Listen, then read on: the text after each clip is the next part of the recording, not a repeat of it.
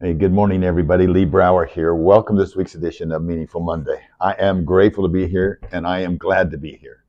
I am grateful for today. I am grateful for this week. I'm grateful for that I have the choice to make this week meaningful. How about you? Two words: darkness, light. When you think of those two words, which one reminds you most of leadership? Can I share two stories about leadership today? Two stories about leadership, not about somebody that has stripes on their shoulders, not about somebody that has the title of leader. But listen carefully to these two stories. One is that I shared with you probably 8 years ago. I've shared with some of you privately, but probably 8 years ago I shared this story because it was shortly after my mom passed away and we were at her funeral. My niece, Cassie, gave a beautiful talk. And in that talk, she talked about a moment. We call it a whipped cream moment. Some of you will remember it just by its name. And if you recall, she was getting into things she shouldn't be getting into, was a little cranky. And Grammy called her over and said, "Cassie, come here." So Cassie comes over there, and Grammy opens up the refrigerator, takes out a can of whipping cream and says, "Open up your mouth." So Cassie opens up her mouth. In she squirts the whipped cream. Cassie gets a big smile on her face.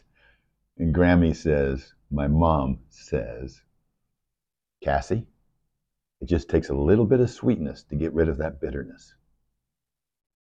So how much does it take to get rid of, how much light does it take to get rid of darkness? Just a spark.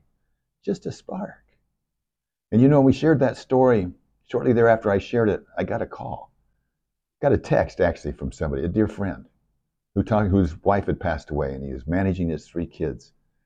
And they were getting a little bit of a scuffle. And he had gone out and bought whipped cream because of my mom's story. And he came back, he texted me and said, "I want to thank your mom." He said, "I want to thank your mom," because they were kind of scuffling. And I called the kids over there, got the whipped cream out of the refrigerator, said, "Open up your mouth." Told them the story, just needs a little bit of sweetness to get rid of that bitterness. Their older brother comes walking out and goes, "Hey, what do I got to do to get some of this?" Well, just this morning, I get a text from a dear friend, colleague, teammate, somebody that I coached for years. He said, "I want to thank you for the whipped cream story."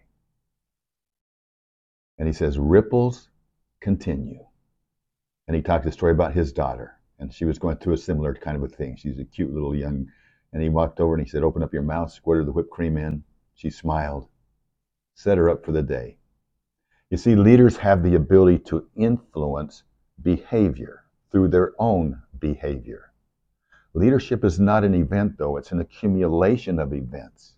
It's an accumulation of events. It's being interested, not just interesting. So let me tell you another story that happened in our neighborhood just a couple of weeks ago. My wife Lori was listening to a lady share her experience. She's a widow of about a year or so. And she was having somebody come over and clean their house. It was a young Spanish-American young man that spoke broken English. But came in and did some repairs in her home, and he left with a smile. But he called her back shortly thereafter, which kind of made her a little bit hesitant. And he said, "Can I come back and see you? Can I bring my wife over to meet you?" So she hesitantly said, "Yes, of course." So the next thing you know, the doorbell's ringing. He's standing at the door with not only with his wife, but with his children and his mother. And he said, "Ma'am, when I was here, I noticed that you looked like you were a little bit sad and you needed something to pick you up. And so I brought my whole family over to come in and give you a hug." And his mom stepped up right away and said, "Can I give you a hug?" And she said afterwards, "How did they know that I was in need of a hug?" You see, this young man, you would never suspect him to be a leader. But leaders do the things that other people won't do. They see things that we don't see. You are a leader if you ask someone how they are doing and you actually listen for the answer. How's your day going? And you actually listen for the answer. You know, it takes just a little bit of light. We are all leaders. We are called to be leaders. We need more leaders today than ever before.